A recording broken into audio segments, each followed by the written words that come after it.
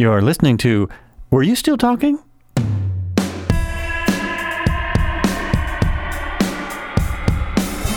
All right. Thanks for coming back. This is Joel Albrecht, and in the studio today I have Callie Cardiff. I said it right this time? Yeah. And she's been on the podcast before. She is a very active member of the community, and she just got a new job, which I'm going to ask her about. A very different kind of company than she worked at before, so I'm going to ask her about that.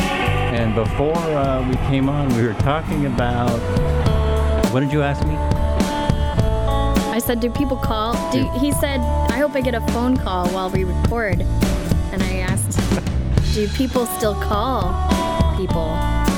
And one or two people still call me. It's I get lots of calls on the home phone. You know, we still have a home phone. You still have a home phone? Yeah, we have a home phone for, I'll just say relatives. Oh. Okay, elderly. And they don't know it's a cell phone when they call you. Well, they don't. Yeah, I need to start programming people to use a cell phone. But it was, I still like the phone call because a text conversation can take a day. You know what I mean? Hey, when are you going to be on the podcast? 3 hours later. Oh, I could be on sometime. A day later. Great. Sorry I missed your text. Why don't you come on Thursday? I don't understand why people are like that, though, because I'm not that way. You're not that way. You're on top of things. And I will say, when I'm in person, a lot of times when people do that, like, we should get together sometime, like, routine, I, like, whip out my phone and I go, okay, here's my calendar. When you want to do it. See, that's great. That's great. And half the time they're like, oh, I wasn't serious. But they don't say it that way, but that's what they mean, right? I see it in their eyes. They don't admit it. Oops. But I see the face fall just slightly. Not that hanging out with me is so terrible. I like that. No, hanging out with you is great. I think it's all right. That's why you're back on the podcast. I know. I'm so excited. It's double guest. It's awesome. This is 24th episode. So 10 episodes ago, my first sort of official guest. I did have guests before then. We were just goofing around trying to figure out what a podcast was. And I had me as a guest, I think, on my third show. So I'd like to do that sometime. Interview myself. Interview yourself. Yeah, it's not great. So, like, if you're just new to the podcast, you don't have to listen to them in order. No. Start with 4. Start with episode 4. And then binge from 4 on. I think I need to re-listen to it just to see if I'm the same person. Well, I don't think you are. Because it's been a year. It's been a year for me, Joel. If you listen to... I can't believe it's been a year. It's not been... Oh, you mean it's been a year. It's not been a year since you've been on the podcast. Well, it must have... It's been about 6.5 months. Okay. I couldn't remember because I know when I started. I started in April. I couldn't remember which job I was working when I came last time. Because you had said it's very different from I think my you were old still job. working at your old job. Which was a year ago. Yeah, I think. I quit in January, so it's been... Oh, then you weren't. It's been a year. Because it wasn't, you weren't there anymore. Okay. You were looking, you were trying to figure out what you were going to do. Okay. Yeah. So where are you working now? I am the communications manager at Mackenzie River Trust, which is a land trust organization. And what that means, because most people don't know. No, most people don't know. I did not. I happen to know because a long-time donors, my parents donated to them. I mean, awesome. They've been around forever. Yeah. So keep going. I didn't know what it was, but basically what we do is we're a nonprofit real estate company. We buy land and protect it from being developed. And that also includes working with private landowners who want to protect their land.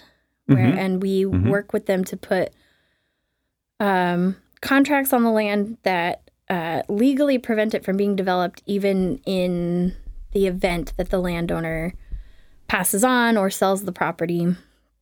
The easement is still upheld. And that's fantastic. Yeah, you want to try and make those kind of easements or those kind of ideas of protecting the land in perpetuity, I think it's called. Perpetuity. Perpetuity. We use that word quite a lot. Yeah, it's a tough one. It's those things can fall apart in another 50 years, but you can try. It's a fantastic thing. So far, land trusts have won every legal challenge to them. Yeah, and that's fantastic. As long as, these days it's hard to have a ton of faith that the rule of law will be upheld, but it's not just these days. But I like to think that we made an agreement as a nation to give some people land 200 years ago, as long as grass grew and the sky was Right. blue or some. So and we may not be we protected. sometimes don't follow through. We may not be protected against eminent domain. That's really the only really large threat to us Right. is if the federal government comes to us and says, no, we need it. Yeah, that we're just a really bizarre thing about the federal government. Among many things. Among many things, but that's a strange thing. Is that yes, you own when you buy a house and you buy the land, and for one thing, you don't own what's above you you own what's above you for a little ways, and you don't own what's under you. You only Right. own a couple feet under you, and then if there's something there that somebody wants, well, they can have it. Yep. Whatever it takes to get it, no matter how deadly it is, trying to get that thing. Anyhow, yeah. So congratulations. That's fantastic. And what do you do for them? I do communications. So I used to be a marketing manager. Yeah. And then when you go to work for a nonprofit, they call it communications. Okay. So it's really... It's a softer... It's a more approachable, more nonprofit friendly. So it's the marketing job of title. nonprofit. Yeah, I think it is. They still have to market. I essentially do the same thing. I run all of the social media. I manage the website. I oversee any sort of branded projects, marketing materials, brochures, posters. I help promote our events. I'm working on internal communication things. Mm-hmm. Mm-hmm. And it's all really great work. And the best part about it is that I often get to be outdoors and on the land. Oh, right. Recording projects or events that we're having, or just taking photographs to share with our audience. And it's a wonderful organization that's got a great reputation and a really engaged online following, which I haven't had in a while. So it's very exciting for me as a communicator to be putting content out again and have a really, really high rate of engagement of people liking and commenting and sharing. And it's very rewarding work. It makes me feel very connected to nature. And the other really exciting thing about being there at this time is that we're in a really powerful mindset shift as an industry. The conservation industry has a history of being very white and very benefiting of a system that oppresses people of color. And we're starting to acknowledge that we're occupying land that was stolen. And we are asking ourselves really hard questions of how do we reconcile that That's we're great. occupying stolen land? Mm-hmm. How do we include more people of color? How do we include younger people? How do we include people of different abilities in our work? The outdoors has just been a very narrow scope demographic. And when you think about like any REI ad that's ever been put out, the people tend to be thin, 30s, fit, white, ponytails. And so, I think it's a really exciting time to come on board when they're really grappling with these hard questions of like, first acknowledging that that's the case, and then secondly, trying to figure out how do we adapt? How do we become more inclusive? How do we make our work more equitable? And it's really exciting. That is exciting. That's great. And I'm just totally assuming here, but it's a guess that a lot of your donors are probably not thin white kids in their 30s. No, they're thin white old people. mostly women. Mostly women. Uh-huh. Yeah, which is kind of surprising because our leadership has largely been male, and almost all of our landowners that we work with are white and male and older. So yeah, our demographic is definitely 65 plus white. NPR listeners, Patagonia wearers. Right. Right. Which is, it all fits together. I mean, we all have these sort of, I think, preconceived notions of like who the outdoors is for. But if you're also talking about land ownership, that is also who owns most of the land. Who owns what? And it is interesting that who spends time in the outdoors is very much a cultural thing. Yeah. And if you watch a lot of comedians, you'll kind of get that. I mean, if you see a comedian joking about how silly camping is, it's generally not a young white person. Right. It's generally someone from a different culture. And so I haven't really thought about that before. And of course, the image of a hunter is generally a white guy in a pickup. So right. It's not with a beer can. With a beer can, and and sorry, Joe Rogan, but that's not. Sorry, Joe. Yeah, and of course it wasn't something I had thought about before because I never had to, and it's living in Oregon. It's we're 85% white, and so we just don't have the exposure, I think, to a lot of the things that people of color really struggle with. And I think that's Oregon's struggle is that, it's like, because we're really liberal people and Eugene especially is like peace and love and let's include everybody, but they don't really, they do it in a way that doesn't really acknowledge the systemic oppression that people of color are faced with. And so trying to learn about that and also like as a white woman, try to talk about it in a way that's not patronizing. It's like, it's a big challenge, but it's also really important to put myself in that uncomfortable position because any level of discomfort I have around it is trivial. Right. So I'm trying to learn how to talk about white privilege in a way that still hopefully makes space for marginalized people. It is always difficult to talk about white privilege as a white privilegee. Right. Because we are a member of the white privileged class. Yeah. I mean, absolutely. it's not like we're wealthy, but compared to a lot of people, we are. Yeah. We're doing okay. So it is interesting. And, that point you made about Oregon being 85% Caucasian, that's a big one. Because Oregon does want to be really inclusive.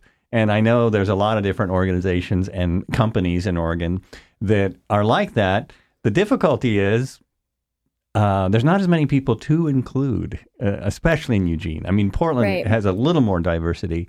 And Eugene does not have a lot of diversity.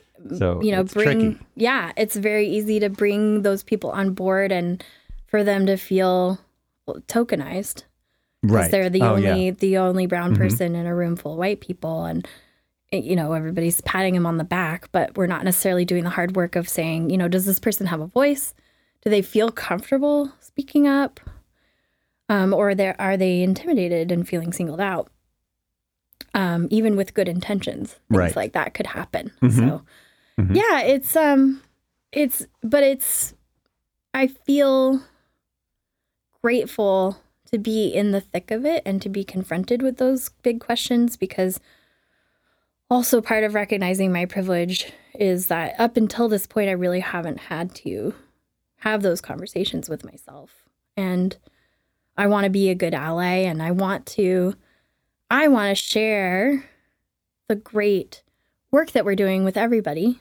and I want everybody to benefit from conservation work. Mm-hmm. And when we talk about things like climate change, that also is very closely linked to equity, because Oh my gosh, yes. people of color Yeah. will be disproportionately affected by the changes that we see in our climate, and they're already disproportionately affected by the toxicity that we put into the environment of different chemicals and things. And I always kind of thought if people could just go outside and be in nature, they'd be, they would have that same sense of like peace that I experience. Mhm. But I've also been hearing things where there's like a lot of cultural implications to going outside. We recently had a young man from Guatemala City come and talk to us. He works for Beyond Toxics.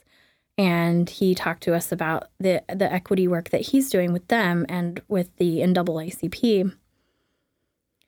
And it's his job to basically evaluate local environmental policies and Mhm. determine whether they're equitable and make recommendations to local governments on how they can adjust their policies. Well, that sounds And like a he- pretty small job. Jeez. It was great. We Wow. invited him because he wrote Yeah. an op-ed in the paper, and Uh-huh. and we were like, we totally want to talk about this stuff. And he works right across the hall from us, and so we were like, would you awesome. come do like a brown bag lunch discussion with us? And to me, he had a lot of great information about it. But to me, the most revealing thing to me was this person whose job it is to evaluate environmental quality for people told us he hates going outside and he hates camping. Wow. And he Wow. said, I grew up in this really urban environment. Mm-hmm. And in a lot of places in the world, the wilderness is dangerous Right. because there are other people who would do marginalized people harm out in there. And there's also conservation agencies specifically in Guatemala that have defrauded people who live there, who have taken the land in the name of saving it from the power company and then selling the land back to the said power company that, was displacing people in the first place. So it was just, I don't feel like I'm speaking as intelligently as I could about No, I completely about it, but, understand. in other countries, conservation has in the past been somewhat nefarious in terms of taking land from indigenous people that is currently occupied and selling it to natural resource companies that will exploit it.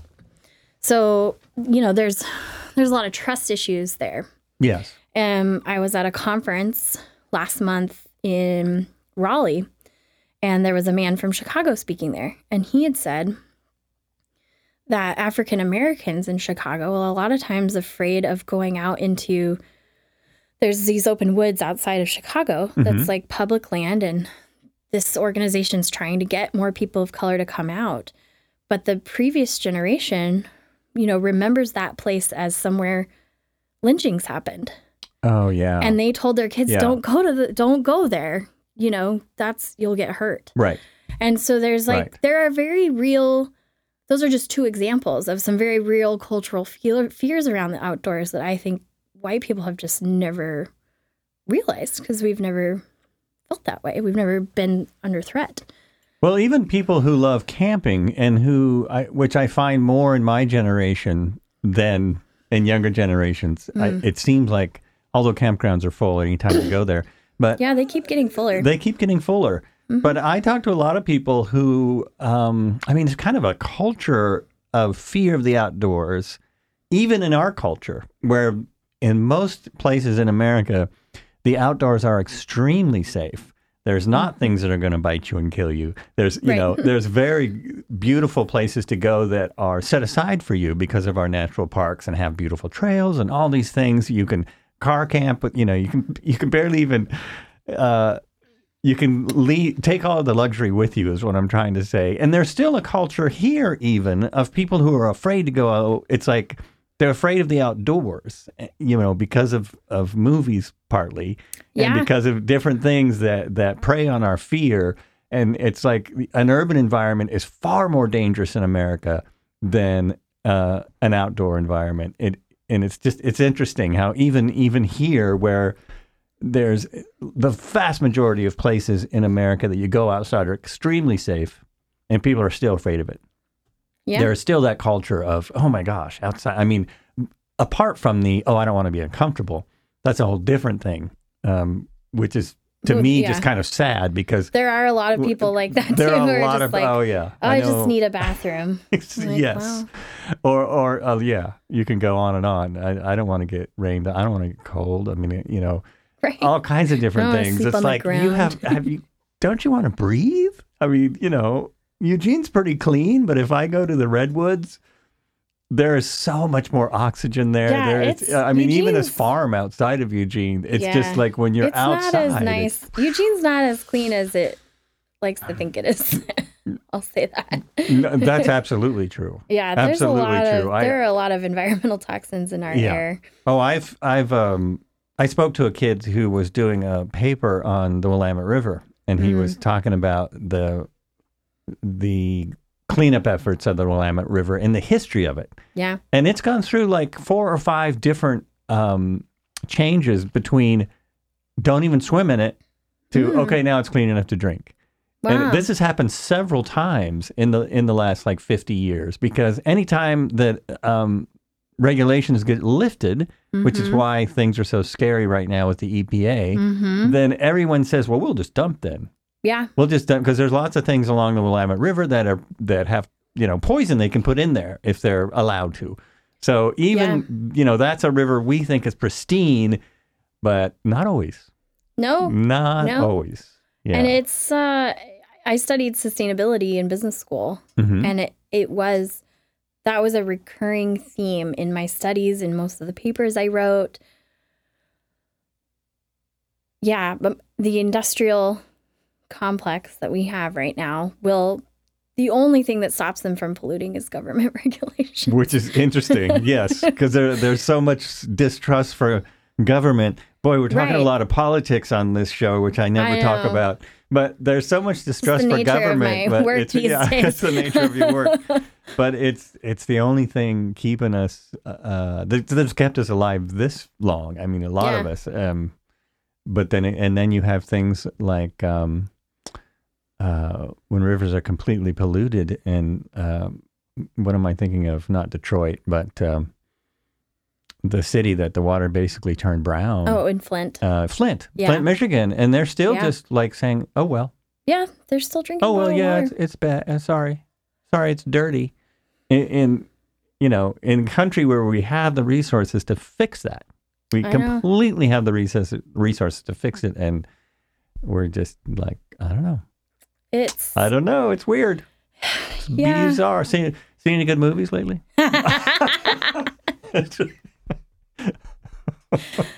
Oh no! It's great that you have that. I know that got really heavy, but that's good. These are the things that's that what podcasts are for. I'm grappling with every day now, and it's been remarkable, but also exhausting, because it's a lot of emotional labor I'm adding to my plate on a daily basis of trying to figure out what's going on with our environment, and like, is what we're doing enough? Like, I mean, it's not enough. It's never enough. Not enough right now. But then it's like, how do we? But how do we talk about climate change as a regional conservation organization, where we know, like, even if we were to protect every open space in Lane County, it wouldn't necessarily save us. It's true, and I grapple with that on a personal level, like with the things you can do as an individual. Well, I won't buy this because it's garbage, or I'll recycle that. Wait a minute, I can't recycle that. I live in Eugene. No, I can't. The system. It's hard. It needs to be a bigger deal. In a place where we don't really have much choice. It feels that way to me too. We have less disposable income, control. We don't. We don't. have a lot of control Even most as of our individuals. recycling ends up someplace Yeah. awful. That, yeah. Or just in actually the vast majority of recycling, I've just discovered this in the last couple of years, is warehoused because there's nowhere Right. that's It's just- recycling it. yeah. There's too much of it. We just make, especially plastics. I mean, aluminum gets used. Now Eugene is doing the green recycling, which I think is awesome. But yeah, the vast majority of stuff just sits. And I was gonna, there was something I was gonna talk about before that, but oh well. Sorry. That's okay. That movies, is though. okay. Oh, meditation. Have you tried meditation? It's really helpful when you're taking on all that stuff you're talking about. Like, Yeah. it's because it is really hard to have that. I mean, I know kind of the space you're in. You get exposed to a lot more than the average person when you're actually working on it on a day-to-day basis. Environmental grief it's a is lot. a thing. Yeah. Yeah, It's something we talk absolutely. about at work. Where Oh, that's it's, good. We're having conversations of like, how do we take care of ourselves? How do we take care of our mental health? And, when we can't shut it off because it's our Right. work. And, I had that luxury before and I'm learning how to reconcile it now. And I will say I have not been successful at my attempts in meditation, but I do things that are meditative. Like I really love to lap swim. That is just sort of just quietly being absorbed in the water and just thinking about what my body is doing. Yoga will do it for me too. Well, and those are forms of meditation. I mean, Right. sitting down and crossing your legs and levitating. I mean, we've all done that. But it's, Right. I mean, I've had points in my life where my mind was too busy to meditate, so I would do exactly what you're talking about. I would just walk and not look at anything else. Just walk or do lap swimming. Those, when you're clearing your mind like that and you're just thinking about swimming or you're just thinking about something else you're doing, that's still a form of meditation. It's a way to I think it to accomplishes clean your mind a little bit. Yeah. the same idea is to just just clean out your mind. A lot of it for me is just like my brain is usually going 100 miles an hour. I'm thinking about 4 or 5 different things. I'm thinking about my chores at home. I'm thinking about work. I'm thinking about what I'm going to eat for lunch. I'm thinking about my partner. I'm managing a bunch of interpersonal things.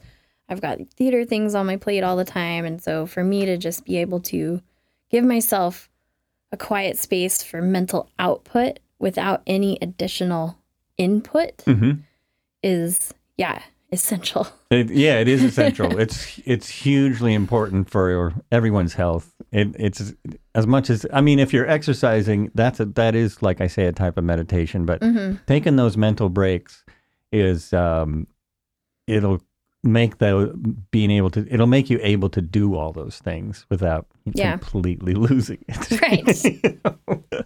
Right. I'm only mentioning this because I've been doing more of it. So it can, it's very helpful. Very helpful. I like to encourage other people to do that. And, swimming is it's a similar kind of thing. So, you're only doing 5 things right now, it sounds like. I'm on a little break right now, except that I'm a little break from theater right now. Oh, I thought you were doing lighting. I finished it. Oh, you finished that. I was this week. Because when you responded lighting. so fast to do the podcast, I was like, "What? How's that possible?" You caught me at the most magical time. That's great. Tuesday, I took on the job of lighting designer for the first time. Mm-hmm.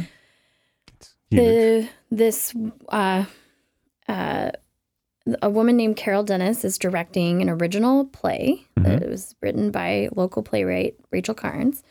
And it's a really wonderful project that is a multicultural holiday play. And it's based on true stories of people in the community from different cultural perspectives. So we have a Muslim character, we have a Spanish-speaking Cuban character, we have a Jewish character, And we've got an atheist, we have a Chinese immigrant, and they're all stuck at the airport together. Oh, interesting. In a blizzard. Uh-huh.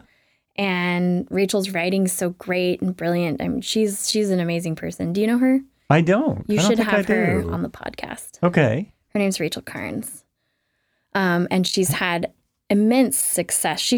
Her and I were in the same playwriting class 3 years ago. Mm-hmm. And she's had immense success as a playwright. She's had dozens of her short plays be produced in London and Korea Wow. and New York and California. And she has 2 plays opening this weekend in Eugene. I know your podcast won't be posted on time, but she's got Bun Fight happening with at Oregon Contemporary Theater, and then this holiday play at the Very Little Theater. Well, this will be out by Saturday. So Carol, so it's running right now. Go see it. Go see them both. Yeah, that's great. So Carol put out a call looking for lighting designers, and they said, you'll have a mentor. And I thought, that's a job I haven't done yet. I'll try it. I want to learn more about lighting, and I said yes to it without considering my immense fear of heights and being on ladders. So that's a tough one. That was a major. That is a tough one. Major It's hurdle. very hard to light without getting up high. The first try was a total failure. I said to my husband, like, could you come with me and just make sure I don't die? And he said, well, actually, you should probably just let me do it. And I'm like, that's great. Even better. And I got all excited, and we went down there, and we got the big ladder, and we put it up, and he gets up halfway up the ladder, and he goes, nope, I can't do it. Oh, no. I'm too scared. Oh, no. So I thought, I've been up those ladders. You can't think about it. No, and Can't think of course, about it. ours is 100 years old, and it's wood, and it's very heavy, but I will say I'm very proud of myself because I got through it and I did it. And Tuesday was the last time we were making final adjustments, and I was just up and down, and it really wasn't a big deal. So that's fantastic. It was a face your fears kind of moment to be brave, and they're really happy with the lighting, and I'm really excited, and I got to learn how to program the light board and put all the cues in. That's fun. It was fun. Yeah. It was fun. It was stressful though, because I wanted to do a good job, and this play has been a big challenge to put together because it is a new play, and because we're inviting new demographics of actors into the theater. Also a space that is very dominated by white people. There's several actors in the play. Another cultural thing, I think. Another very cultural thing. Community theater is super white. It is. and so, yes. But Carol Dennis and Stanley Coleman started the Minority Voices Theater Project, which is working very hard to bring marginalized voices to the stage.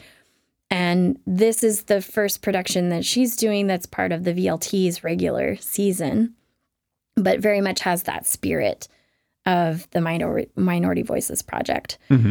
But part of that means also bringing in actors who have never acted before. So she's doing a lot of coaching. That's very brave. It is. That's very brave. Watching rehearsals, you can see who the experienced actors are. You can see the experienced actors sort of slowly, like, quietly squirm in their seats, trying not to get frustrated. and Carol has just been so patient and brilliant, but we lost an actor. Oh, no. Oh. Where is it? Where's the play? Where is this happening? You'll never guess who's in this show, by the way, speaking of that. Sorry, audience. Audience. Insider. This is an insider laughing here. Yes. No, but it's actually, we're laughing, but the circumstances of the actor leaving they're very sad. She had a stroke. So. Okay, I guess that's pretty. Which is not funny. It's not funny, and it's a very good reason to leave a play. It's a legitimate excuse. Yeah. Yeah. So That's they had to terrible. actually rewrite the character because it was the Cuban character, No. and we couldn't find someone else in that age group that could do it, especially 4 weeks before the show opens. So we found a wonderful young Spanish-speaking woman who is has a lot of talent. I hadn't met her before, but she's very good, and but she came on 4 weeks before opening, and the script had to Wow. be rewritten as a tia instead of grandma abuela. So, but they they pulled it together, and it's great. I have to adjust the mic. I think it's falling. Oh, it did. It fell down.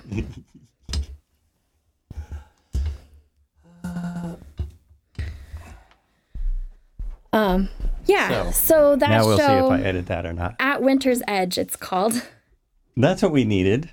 Yes. The name of the show. Yes, it's called At Winter's Edge. Fantastic. It's playing at the Very Little Theater, December 6th through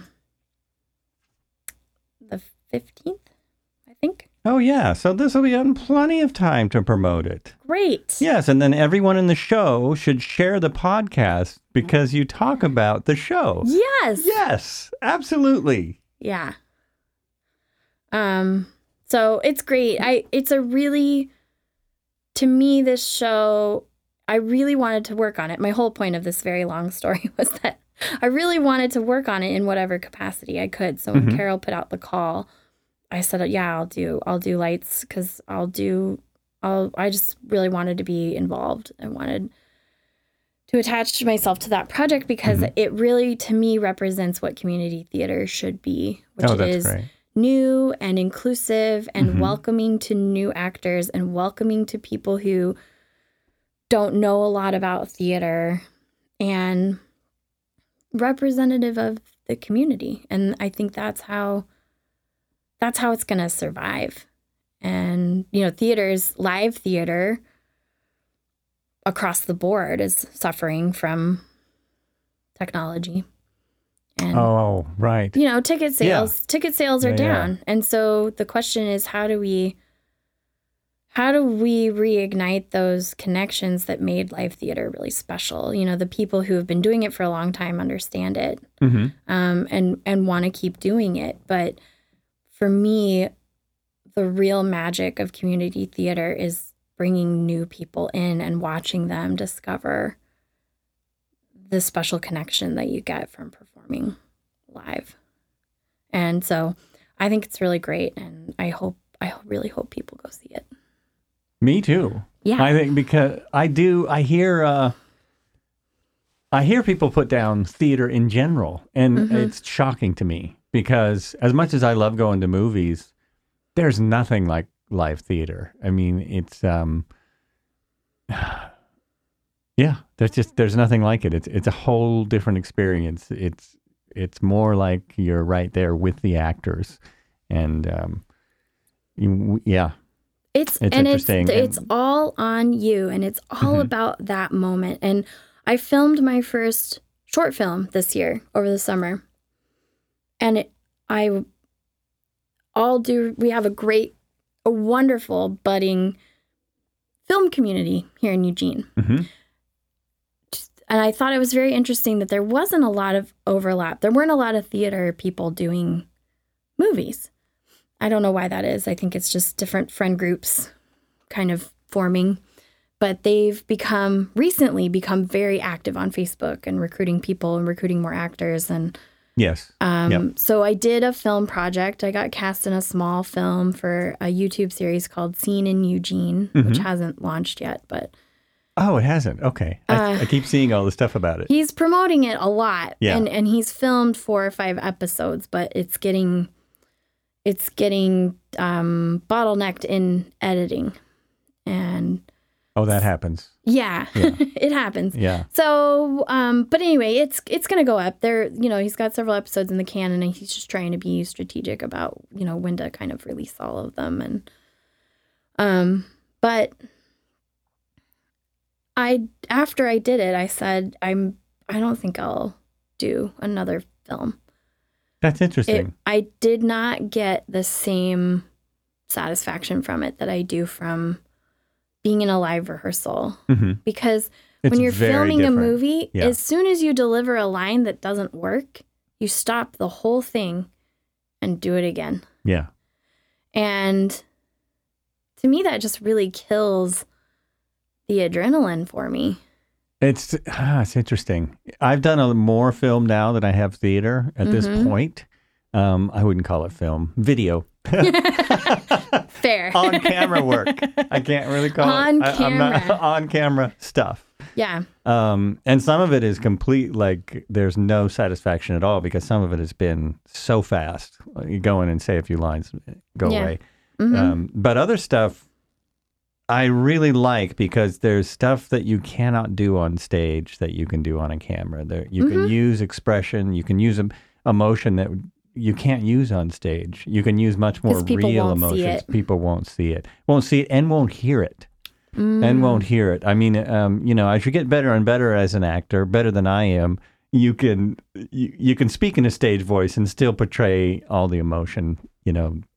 It's still there. But when you don't have to do that, when you're not forced to have that stage presence, it's different. It's a different experience. Very different. It's also difficult to do it. How can I put this? I don't want to put down any of the production that's going on in Eugene. No. But it really depends. On stage, you work with a director, producer, writer. You work with them through rehearsal. Then you go on stage and it's yours. That part is yours. End of story. With film, it's not like that at all. You hopefully work with the producers and writers and directors on set. Sometimes you don't. You're only working with the director, but you have to put a ton of trust in the production to get it right. So it really matters. It's really exciting when someone does get it right. And when you see something you had no idea you were going to see, because that's another thing about film is, theater is really an actor's medium. Yeah. Film is a director's medium.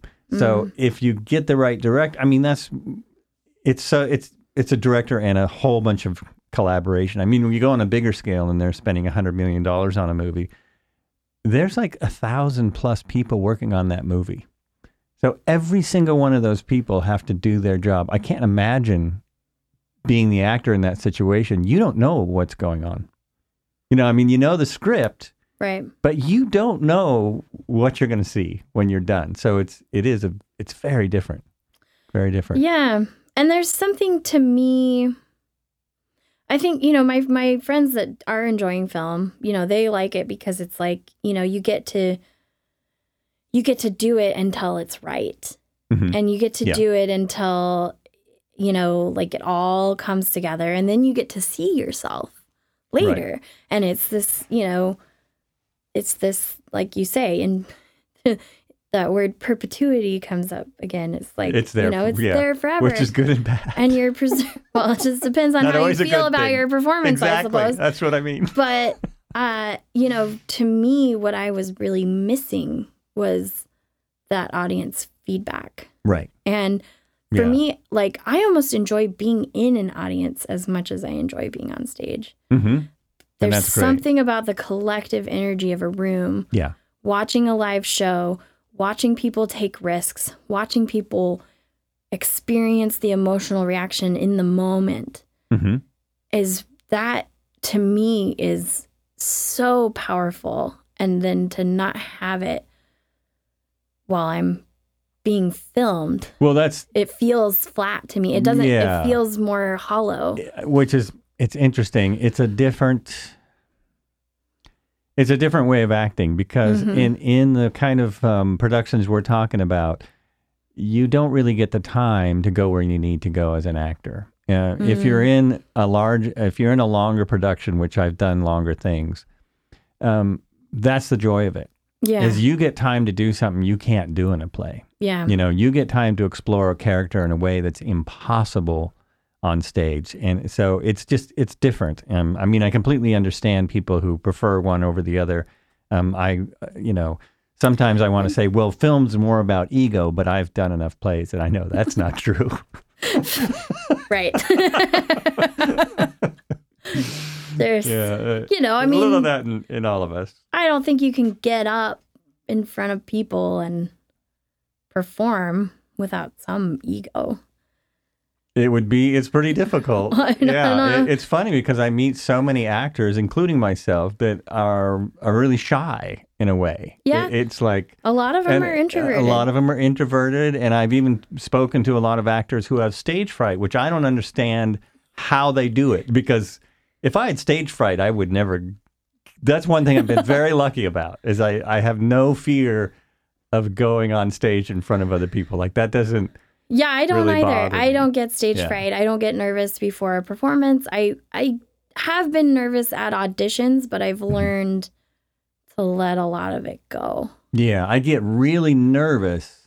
But that just gives me energy to do it. I mean, I don't get stage fright's different. It's where you're having like almost a panic attack about going on stage. It's a little more severe. Yeah. If I'm not a little bit nervous, same with film. If I don't have a little bit of nervous energy, I know it's not going to go well.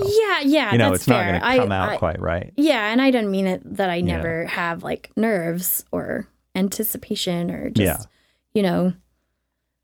I get flustered sometimes. You want it to go well. So, and it's, I just finished an acting class at Oregon Contemporary Theater with Inga Wilson, who's a brilliant actor and one of the few equity actors in Eugene. And she, she's been to a million auditions, and the class was focused on auditioning. And she basically said, like, we had a lot of conversations about like when the stakes are, the higher the stakes are for you, the more likely you are to mess it up. That's true. And so you have to learn. It's almost like you almost have to like go through the rejection yourself before you show up to the audition. You have to be prepared to not get the part. Oh, absolutely. Oh, yeah. I think you have to be very, much into just doing audition. I learned so much when I audition for whatever. Me too. I learned, because I always realize this after the audition. Oh, that is acting. I mean, when you go to audition, you get to act. So it's fun. It is fun. And it's a lot for me being like, a more full-figured person in my 30s. Not a lot of parts in the theater canon for someone my age and body type and gender.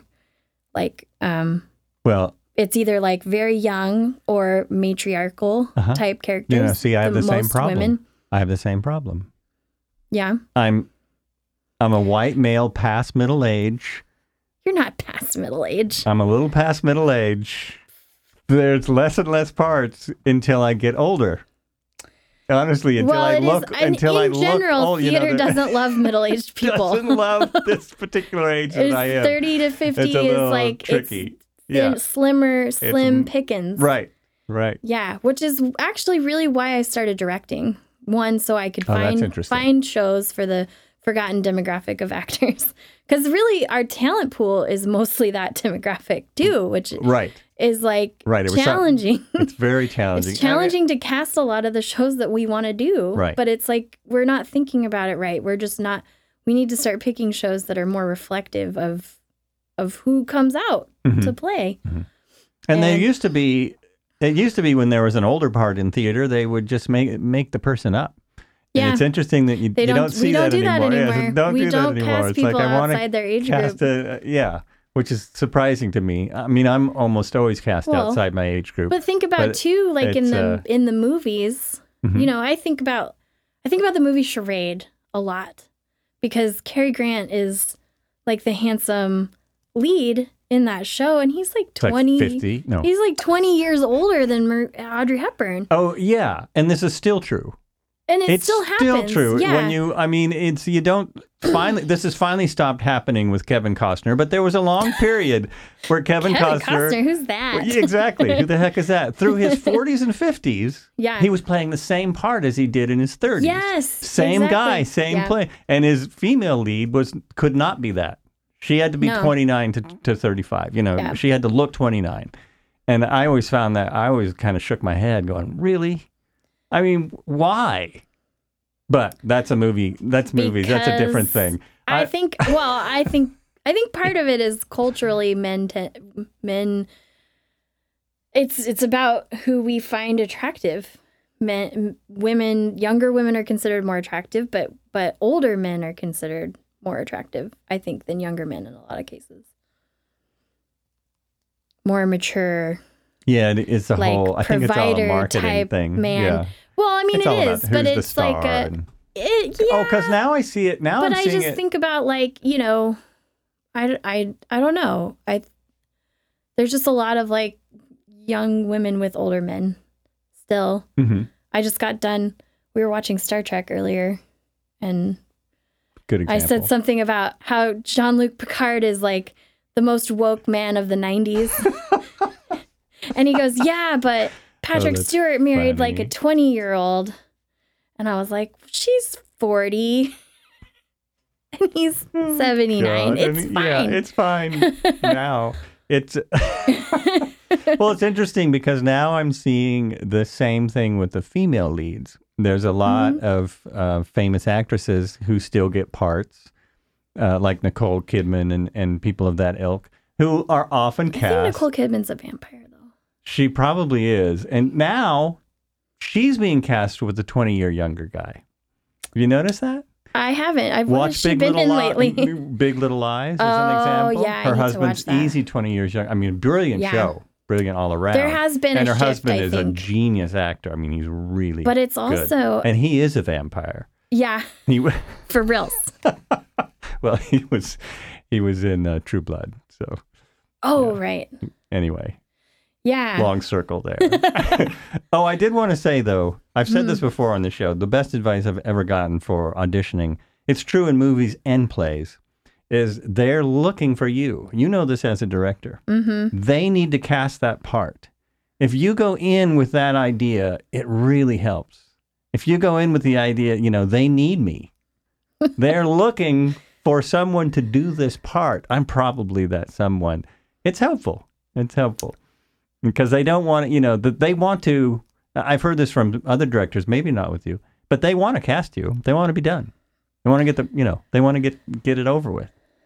I don't necessarily feel like I want to get it over with, but for me, my audition philosophy is both when I am auditioning and when I'm on the casting side, I want to see who can make choices. Mm-hmm. That for me, that's like always my number one criteria. Who can I work with? Who's going to be flexible? Who's going to, one, make their own choices that are both bold and memorable. But then when I give them something else to do, can they make that adjustment? Right. Of course. And so I don't think I am. As a director, I don't think I am looking for the person who's very self-assured. I'm looking for somebody who is a vessel, who can give me back. But isn't that still someone who's very self-assured? And I didn't really mean it. I didn't mean it that way. I didn't mean going in there thinking you're, the shiznit. To me, that's what you said. Oh, it was like this whole I think that's you're looking for me. You need me. I'm like, I don't need you. I meant more they need an actor. I meant more they need an actor to fill that part. Yeah. And as an actor, if, in order to get rid of some of those nerves and be confident, the director is looking for someone. They're not just there to, to criticize you. They're that's true. 100%. To help. We want everyone. Yeah. I think I can speak universally for directors that we want everyone to be good. Right. We want everyone to succeed. We want, we want to have options for who we can put in a role. Mm-hmm. But we also, I guess I would say though is that I would rather work with someone who's really hungry and I can see that than someone who thinks they have it all figured out. Mm-hmm. Because I think there's both of those. You get both of those kinds of people. Right. At auditions where you can tell it's like this is the route I'm going and that's what this character is. There's no curiosity or imagination behind it. They're doing it either exactly like how they saw someone else do it, or they're just reading words on a page. Right. You know? Yeah, that's kind of a different thing than what I was talking about. Okay, I mean, when you yeah. give them something, you want them to give it back to you in a way that Yes, says, yeah. cast me, right? Fair. Don't, Yeah, you that's know, fair. you- Okay, yeah. Yeah. All right. We're Getting to this. we're aligning. Yeah. But it is good to hear. It's always good to hear the other side of casting, and you have a very unique perspective, having done both. I've had several people on the podcast who've done acting, producing, directing, writing, and you know that's a lot, but it is helpful. Yeah, that keeps slipping down. Very good. That's it. We're adjusting mics again in case I don't edit this. Yeah, that'll be fine. My You sound microphone great. keeps falling You sound down. great. Well, that's good. That's good. Yeah. I've been writing more. Oh, good. I joined a Good. writers group. Writing seems incredibly hard to me. It's something I haven't tackled. This is actually what I'm doing here, the podcast. This is my version of writing. So I like it. this way I don't have to write it down. I still get ideas out. I hear other people's ideas, but I don't have to write it out until I try to describe the show. Yeah, I like it. It's good. Yeah. I'll be honest. Writing has always been very hard for me, but it's been something I've really romanticized and really wanted to do ever since I was really little. Oh, that's good. I wrote my first play when I was in 7th grade. Wow. And I wrote it Wow. because I was mad at the drama teacher.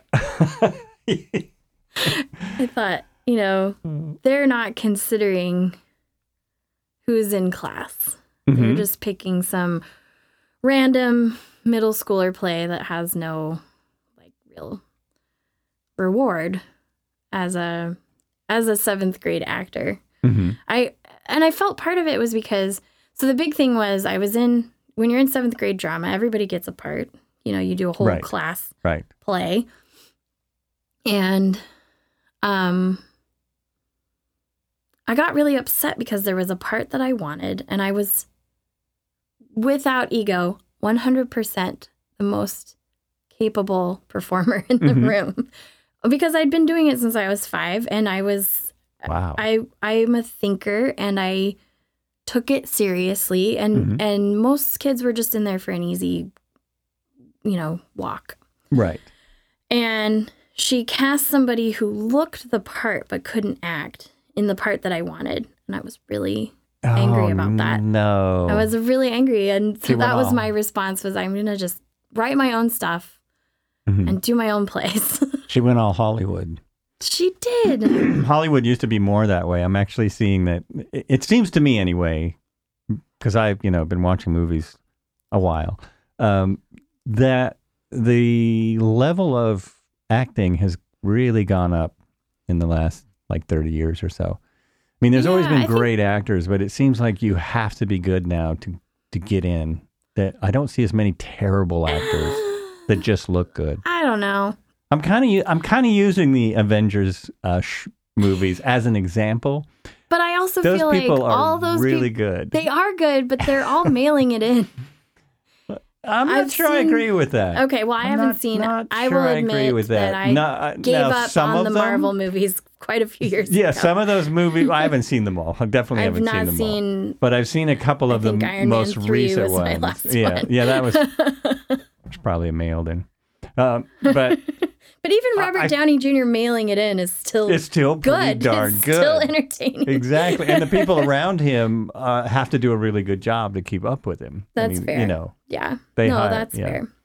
Yeah, I think I wonder too if just this technology has made film a lot easier and made film distribution a lot easier.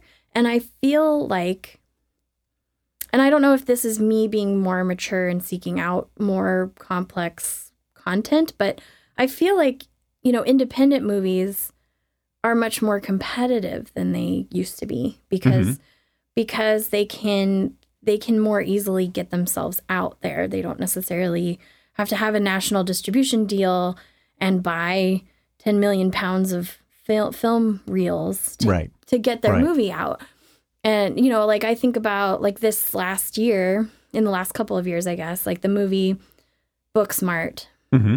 or the movie Eighth Grade or Lady Bird, which are all sort of similarly themed coming of age movies, but those are the ones that just sort of come to top of mind of like not necessarily the biggest names acting. I mean, Saoirse Ronan is pretty big name, but you know, Booksmart was relatively less known actors, and Eighth Grade, was nobody famous, and but those movies were just really, really well done and really well constructed and complex and powerful. Mhm. And if they had come out when I was that age, I don't know if I would have. I know for sure I would have never seen them. I wouldn't have been exposed to them. I wouldn't have Right. had access to them. Right. Wouldn't have. Well, that's one of the cool things about so many mediums is there are more filmmakers that can get their stuff out there. I mean, on Netflix and Amazon. Right. Not trying to promote anything here, but Yeah, but I think there are that- so many independent movies and foreign independent movies and TV series. Yeah. That But I think even that's 10 why years ago we you wouldn't have can't seen mail it in anymore. Oh yeah, that makes sense. Because now it's like I have so many more choices than I did 20 years ago. Yeah. And now I've got Netflix and Amazon, and I don't feel compelled to go to a movie theater very, Right. very often. Sometimes I like to go. Just What did I the go for? experience. Oh, there was a little indie movie about a superhero character that I did go to the theater for. It was just some offhanded comic book thing. It's barely, you probably know Joker. You remember that? Jesus. Not really any promotion for it. I couldn't. I could not with that movie. This But is one of these films I would not recommend it to people. I mean, it's bizarre, but people it was really loved it. They was- said it was really yeah, good and it was important. genius. And I don't know that it was I important. might watch it Yeah. at home someday. I but disagree with a lot of what people said about it, and I had this conversation with usually a do. friend of mine. Yeah, a lot of that stuff was my only real disagreement was it was a brilliant film, brilliant performance. My only problem with it is that it was called Joker. Because it wasn't, it wasn't really about that character. It was about something else. And it was a big brilliant way to do departure. this. Yeah. It was more than a departure. It wasn't about the Joker. About a different character, but it was a very interesting way to get across a message. And it was definitely a message film and a one of. Yeah, that's what I heard, It's too. always nice to have a one of in that universe as well. Interesting thing about the superhero shows, somehow I went down a YouTube rabbit hole recently and I saw the guy, the actor who plays Loki. He's probably Tom Hiddleston, maybe the best actor in those series. It's pretty great. When he auditioned, it blows my mind to think about it now, and most kids don't even know this. When he auditioned, they were looking for unknowns. Yeah. No one knew what this universe was, and they were trying to create it with unknown actors. So if you look back, you're like, oh yeah, those guys, no one knew who those people were. Yeah. They had done a few movies, some of them were sort of names, but not really. Well, So, it's- other than Robert Downey Jr., who was, and I would say Mark Ruffalo, like people knew who he was, and yeah, but he came in later. I mean, after the. But yeah, he came in later. even Hemsworth really hadn't done much before Thor. Hemsworth was, the interesting thing was Tom Hiddleston tried out for Thor. That's who I auditioned for. And He's so small though. well, What's his name wasn't huge either. He was skinny. Oh. He became Thor. Oh man. He would, and I've seen him in films. He did some films in between where he dropped that muscle, and he looks a lot different. Yeah, they work hard to look like that. I'm trying to think of what else I've seen him in. I know I've seen him in stuff, but yeah, thankfully they saw how good he would be as Thor's brother. I had, the thing that really killed it for me with the Marvel movies was Thor. Mm-hmm. I had a really tough time with Natalie Portman's character. I had a tough time with imagining that director doing that. Who directed it? That's directed by... Was it Whedon? No, it's directed by the guy who did all the Shakespeare. Kenneth Branagh. Kenneth freaking Branagh directed Thor. That's right. Yes. Yeah. It still blows my mind. Which to me, I thought, some of the sequels. Which makes sense that the leading lady was some subservient, caving. I'm like, never mind the fact that she's a brilliant top world scientist. It didn't play that way. It was as soon as Muscles shows up, she turns into this little girly puddle of goo. And I was so irritated by that. I just was like, you know what, Marvel? Oh, geez. You're dead to me. It was a very Shakespearean movie, it's just too. all that guy knows how to do. But I mean, it's about, a father with two sons. One's good, one's... It's very Shakespeare. The producers must have just been sitting around in a room and being like, this is kind of Shakespearean. Let's call that Kenneth Branagh guy. Yeah, that Kenneth guy. It's going to be great. I'm not surprised that they would call him. I'm surprised he would go, oh, yeah, sure. Yeah. Money. I've always wanted to do that. I've always wanted to make millions of dollars. I've always wanted to make millions. Not a lot of money in Shakespeare. I don't know. Yeah. Yeah. Probably not as much. The last movie I saw in theaters was Once Upon a Time in Hollywood. Oh, see, I want to see that. And there was 4 movies at the same time that came out, because that came out not very long before Joker. Yeah. And I decided it's I'd like to see that in the theaters too. Absolutely. It's probably too late now, but did you like that? I did, and I really didn't want to. You didn't want to. I've had that. I find Tarantino a really gross person. Mm-hmm. And I'm not really sure totally understand that, especially as a woman. Right. It's just and, his movies don't really, and I didn't think this movie was an exception. His movies don't really consider the feminine perspective very much, and they're incredibly violent. And I will say there's some of his, Inglourious Basterds is probably one of my favorite movies. Oh, interesting. Mostly because Christoph Waltz is a genius. Mm-hmm. And the casting, I mean, Brad Pitt in that movie is hilarious. And I love seeing Brad Pitt in more comedic roles because he really does have the chops. And I think people just think of him as, eye candy. Well, he's taken a lot of those roles. But he has, I know, but I still feel like it was hard for him to sort of break out of the 90s Brad Pitt image and the whole drama with him and Jennifer Aniston and Angelina Jolie. And obviously, he did the Ocean's movies, which are sort of that same comic timing. Mr. and Mrs. Smith is a comedy. It is a comedy. You're right. That's a comedy. But that's not what people went to go see it for.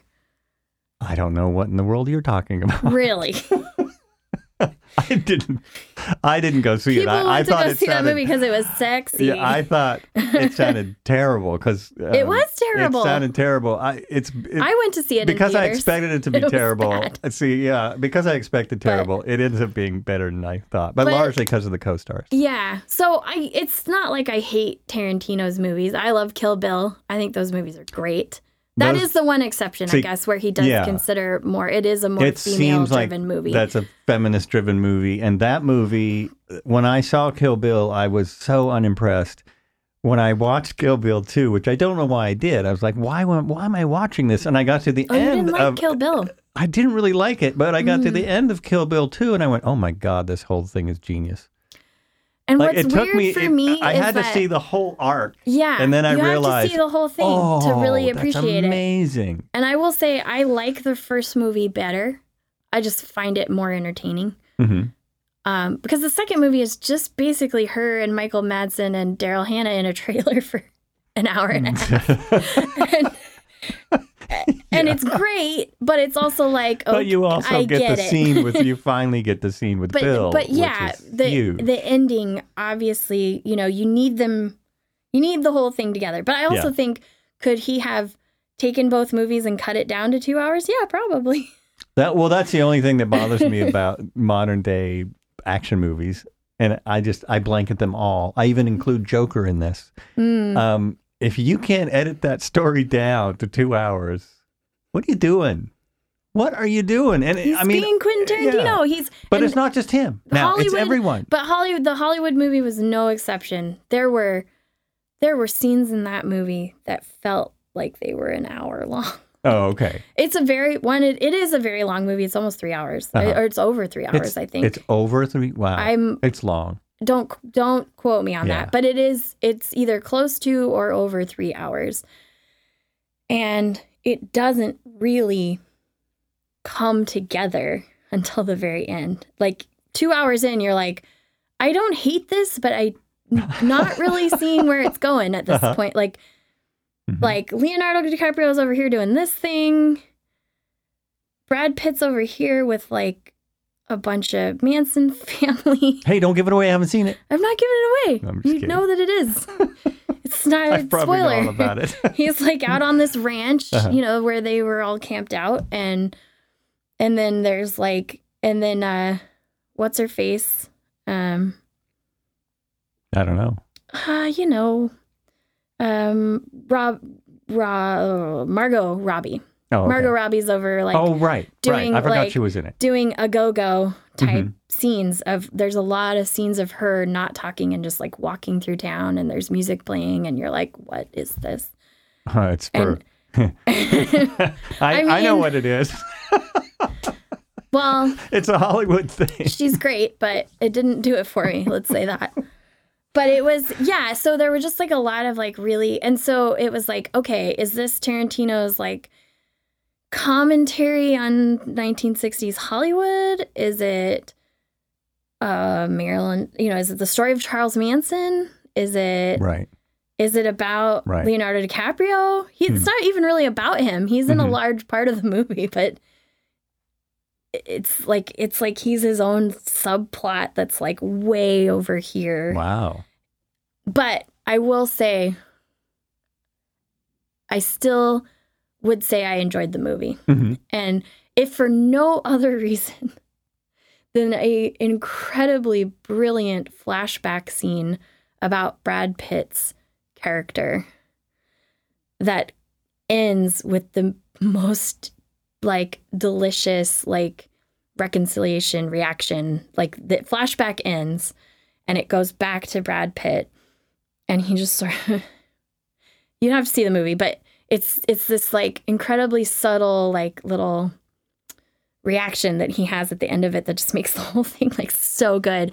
And he's very funny, but I will say one, he's aged very well. He's very handsome.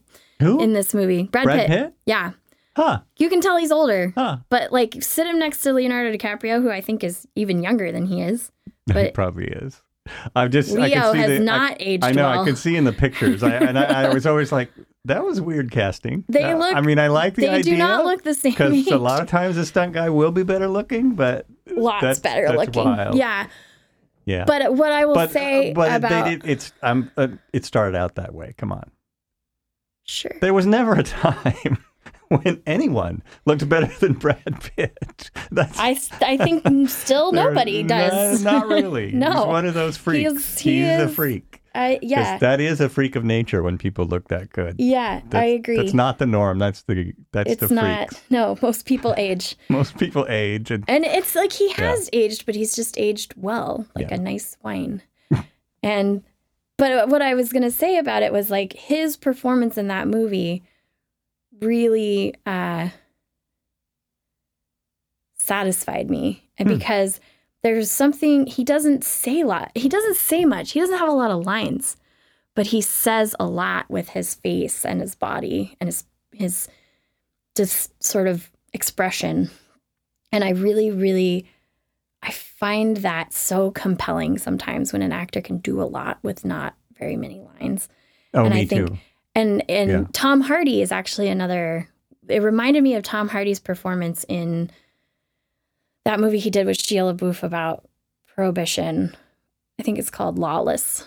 Oh, I Did you never see that did movie? see that. I never saw that. It's a really good movie with Jessica Chastain Hmm. and Shia LaBeouf, who's okay. I never knew that's how you pronounce his last name. I've always It may wondered not that. be. Yeah. I'm just making it up. I think Sheila Buff. sounds good to Sheila me. Brioche. Sheila Brioche. Brioche. Brioche. Bouche de Noël. Oh no.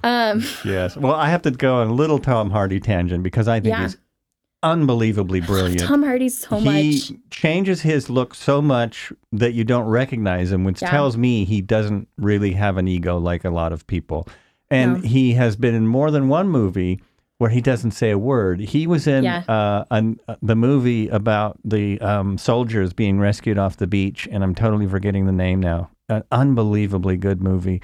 War movies get really old, but this is Yeah, you I've cannot sworn off. stop I'm off watching. war movies. This is like you can't stop watching this movie. Was it was it Dunkirk? Dunkirk. Tom Hardy plays a pilot with his face covered the entire movie until the end. Yeah. He says like, I don't know, he has like 3 lines, maybe even, 4. Yeah, even the That's it. Batman movie. Same he thing. did. Well, he has a lot of lines, but you don't But know who he he's is. covered his He's face. completely covered his face. But he and does it with his eyes He and also his- changed his body completely. So again, hard to recognize. Oh, it's fine. Now I just think it's a conspiracy. Your microphone's just messing with me. There we go. That's Get it? Okay, sorry folks, adjusting microphones again. Perhaps I'll edit it. I was trying to be cool. Did not bring it up. Oh, that's my job. That's what I'm supposed to do as the audio engineer, producer, chief bottle washer, janitor, Host. host. Yeah. Yeah. Anyway, wow, that was quite a discussion on the movie. Quite a trip. I love movies. I'll I talk do about too. movies all day. Yeah, I do too. Love movies. Watch a lot of them. And now I'm really impressed with a lot of series that are as good as Yes. movies. I just started watching the new season of, oh man, I'm totally blanking it. Mr. Robot. Have you seen Mr. Robot? I watched the first 2 episodes of Mr. Robot and then I got sidetracked. But I do like it. I really love that actor, Rami Malek. Malek. Brilliant. I saw actor. what I did was I yeah. saw Bohemian Rhapsody. That is another really good movie. I liked it a lot. I know loved there it. was a lot of I heard discussion about yeah, it. I heard some stuff about it. But I was like, I thought what are you it was- talking about? I It's did not- amazing. I did not see what people were saying. I thought that it was anyway, I thought it was a really good movie. And so then I was like, and then he was on Fresh Air and I just really liked I love actors that will come onto shows and really talk about the craft of acting and just really talk about their career and so he just seemed really interesting and they talked about Mr. Robot a lot on that interview with Terry Gross. I think I heard that and interview. So I started watching it Uh-huh. and then I don't know, I fell off of it somehow. I know how this happens. I mean, I know how this happens. Yeah. Things get in the way. Terry Gross is such a good interviewer. And She's yeah, great. he seems like someone who's very, very into his craft. And Yeah, it he takes it shows really in his performances. seriously. Yeah. And he's nothing like his characters. I mean, when No, you just hear him he's talking, a he's very, really like, not like his characters at all. Yeah. Yeah. He's great. He's also a voice on BoJack Horseman, which I like. Oh, too. right. Now that I need to check out. I've heard You really- never watched it? No, I Oh my haven't God. seen that. I've heard great That stuff is- about it. Definitely top 5 favorite show ever. Wow. It- Wow. That show, it'll mess you up. Hmm. Because you think, because it's animated and because it is a comedy, it's very funny. Hmm. But there are moments that will just break your heart. It's so poignant and it's so vulnerable.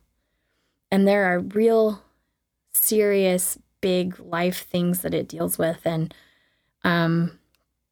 in some ways, it reminds me of Mad Men because he's almost kind of a Don Draper, the main Bojack, is this sort of, he's handsome and he gets women and he drinks all the time. And, he's this kind of hotshot. He's a has-been actor, so he's not totally Don Draper, but he just like his psyche kind of reminds me of that character a lot. And, but it just, and at first you just think like, oh, haha, he's an asshole. And then it slowly unravels and it gets deeper and deeper and deeper every episode and every season. And there are a couple of episodes in particular in, I think, the third season, or maybe I think they're in 5 seasons now. So it could, third and fourth season. One is, there's a whole episode that's centered around his mother having dementia. And the whole thing's from her perspective. Wow. And the reality is being morphed in and out. Mm-hmm. And the way they do it, I think, is such a genius way to represent dementia. Not that I've ever had dementia, so I don't know, but I have had, grandparents with dementia. Mm-hmm. And just everything I've read about it just seems like it's just this thing where like you're so frustrated because you don't know. It's got to be incredible. My mom had Alzheimer's, and so I have a hard time watching things about it. It's just that one good. episode, but it is. There's a lot of things with Alzheimer's. Yeah. It's like, whatever. That's not Alzheimer's. Right. It's so but checked sometimes out. you see things that are like that are like they're getting to the point of what it might be like, and it's really hard for me to watch. It's a very brave show. I will say that's only probably 2 episodes that it deals with it in 5 seasons, but. And he has a very troubled relationship with his parents, and it just gets really deep, and it speaks to me on a very deep level, but then is also somehow very hilarious. Uh-huh. Well, So, that's it's a great that's show. good comedy, though, right? It's that's so good. That's the yeah. That's the point of good comedy. I Is can't push that show hard enough. Not enough people watch it. Oh, I thought it was a really popular show. It is, was a but big I just shoe. feel like a lot of people Big shoe. don't want to talk about it endlessly with me the way that I want to talk about it because it's just so good. I'm really into Watchmen right now. That's my Oh my gosh, that's so new bizarre trip. because I was going to. Oh no, not Watchmen. Watchmen I can't watch because we don't have HBO, but we got a free trial. So I made the mistake of watching a couple episodes, and I'm so bummed that I You don't have to come over and HBO. watch it. It's amazing. Yeah, so good. Yeah, It is have a watch so party good. or something. It's And what was amazing. so great It's is amazing. that, my husband, who is like a very good person, a very caring person, but not somebody who really pays attention to like the sort of social justice aspects of the world. And, I'm always like talking about like, we have to be better allies and blah, blah, blah, and feminism and smash the patriarchy. And he's like, yeah, okay, whatever. Yeah, sure. Yes. Go. Wow, that's not- surprising. Not in a, he agrees with me. He just doesn't have the same zeal that I Right. do. Let's Well, say okay. that. And Yeah, we were watching that the other night, and he turns to me and he goes, "You know what makes this show so good?" I was like, "What?" And he goes, "They gave the black characters just as much complexity and strength as the white characters." Mhm. And I was like, "Yeah, Way to go. Way to get that. you get it. Yeah. Yeah, get on that social And equity train." they're doing a good job. I mean, I have to say, it's a little preachy, but they're doing a really good job of showing this is what can happen in society. This is why I think you it's need so, to look out for what's going yeah. on, because I think this it's is where so it can smart that go. they This is where it chose- can go. chose Well, white yeah. supremacists as the villains Yeah. for that show. Yeah. Well, it's like the oh shoot, what's the one with the red? Everyone's in red. It's on Hulu. The Handmaid's The Handmaid's Tale. Mhm. I can't watch that. I can't watch it It's either. too real. And when I started watching it, all this stuff was actually happening. Like the first couple episodes was happening. Those things were really happening, and I went, okay, I really can't watch this. It's too creepy. I think it's a really good show, but it was like, this is I just can't go there every hour, for an hour a What's day. really interesting about that is that Margaret Atwood wrote that book a long time ago, Right. decades ago. Yeah. Yeah. Yeah. Well, But yeah. she still Pretty amazing. saw the world going She saw that it come. way. Yeah. Yeah. Well, and it's like my dad's politics. The stuff he screamed about is still today. He would be a huge Bernie Well, supporter, I imagine, if he was alive. In other countries, it never stopped. Yeah. It's still, I mean, It's true. there's still a lot of countries where women don't have any freedom Mm-hmm. and they're more or less treated as baby vessels. Yes, hundreds of countries. Yeah. It's something we forget in America, and even in, I think, the Western world, it tends to be kind of pushed aside, It kind is. of buried. And it's so arrogant of not a us to big say like, story. oh, that can't happen. And it's like, it's happening. It's happening. Yeah, Like, it's go real. somewhere else. You're right. Like, It go to is literally happening. any other part of the It world. can happen lots of places. Yeah. Yeah. Yeah. And a lot of our allies Yeah. treat their women that way. Totally. Yeah. But, oil is good. Oil's good. Oil and sugar. That's all we need. Man, we've been going on a while. I think we've... I know. think we've I'm given- sorry. I think we've had 2 or 3 episodes at given- this point. No, this is great thing about podcasts. It can be as long as you They're want. long form. Once we start talking about TV and movies, no one will turn it off. It'll go Right, on I know, forever. because that is totally what that- people want to hear is what I watch on TV. Believe it or not, wow, we have been going on a little while. So I'm gonna wrap it up. I just enjoy talking to you so much. Well, that's Joel. wonderful. We'll have you back and on episode 34. 34. Episode 34. Hope I see you here. All right. It'll definitely, yeah. I think we should multiply it by 6. There could be 424. I come back at 160. I was trying to do the math there. I was just getting to if the show is still going. So be sure you share it with all your friends so that I'm encouraged to keep on podcasting. Absolutely. I will. Yeah, I really appreciate you coming back in. This has been really fun. It's my pleasure. I am really enjoying podcasting. You have been listening to Were You Still Talking? I am, apparently. This is Joel Albrecht, and I've had Callie Cardis in the studio with me. Thanks for listening in. If you are still listening this far, you must love it. Tell your friends. And be good to each other. Share. Hit the share button right now. Right now. Right now.